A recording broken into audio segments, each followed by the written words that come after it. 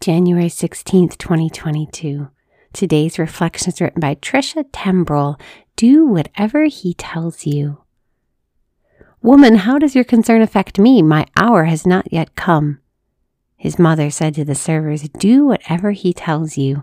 John 2:4-5. I always marvel at the selflessness of our mother Mary. She continually chooses God's will over her own, first at the Annunciation, and here again at the wedding feast at Cana.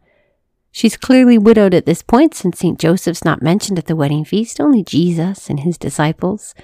Her son has been busy collecting his disciples and no longer under her roof, caring for her or providing for her on a daily basis. Yet at this moment, during a wedding she will never witness for her own son, she's more concerned about us, her children, than her own pierced heart. Since the moment Simeon told her heart would be pierced in the temple, she knew her son would be torn away from her. Could she imagine he'd be torn and beaten and crucified? Jesus clearly tells his mother that his time has not yet come. And although she knows that ordering to do something over the wine shortage could advance Jesus' messianic mission into warp speed, she still tells the waiter, do whatever he tells you. At this moment, she's thinking more about our salvation than her own well-being. She desires the union she experiences to this day with God to be known by all her children.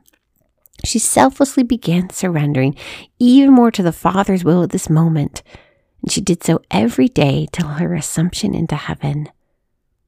Looking back on this wedding after Jesus' death, did Mary wish she'd not asked him to do something about the wine so she could have had a few more years with her son on earth?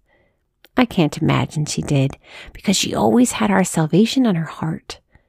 Since she was without sin, her will was perfectly aligned to God's. Her heart was pierced, not just from witnessing Jesus' death, but also from our turning away from Christ along with her, longing for us to be in heaven with her.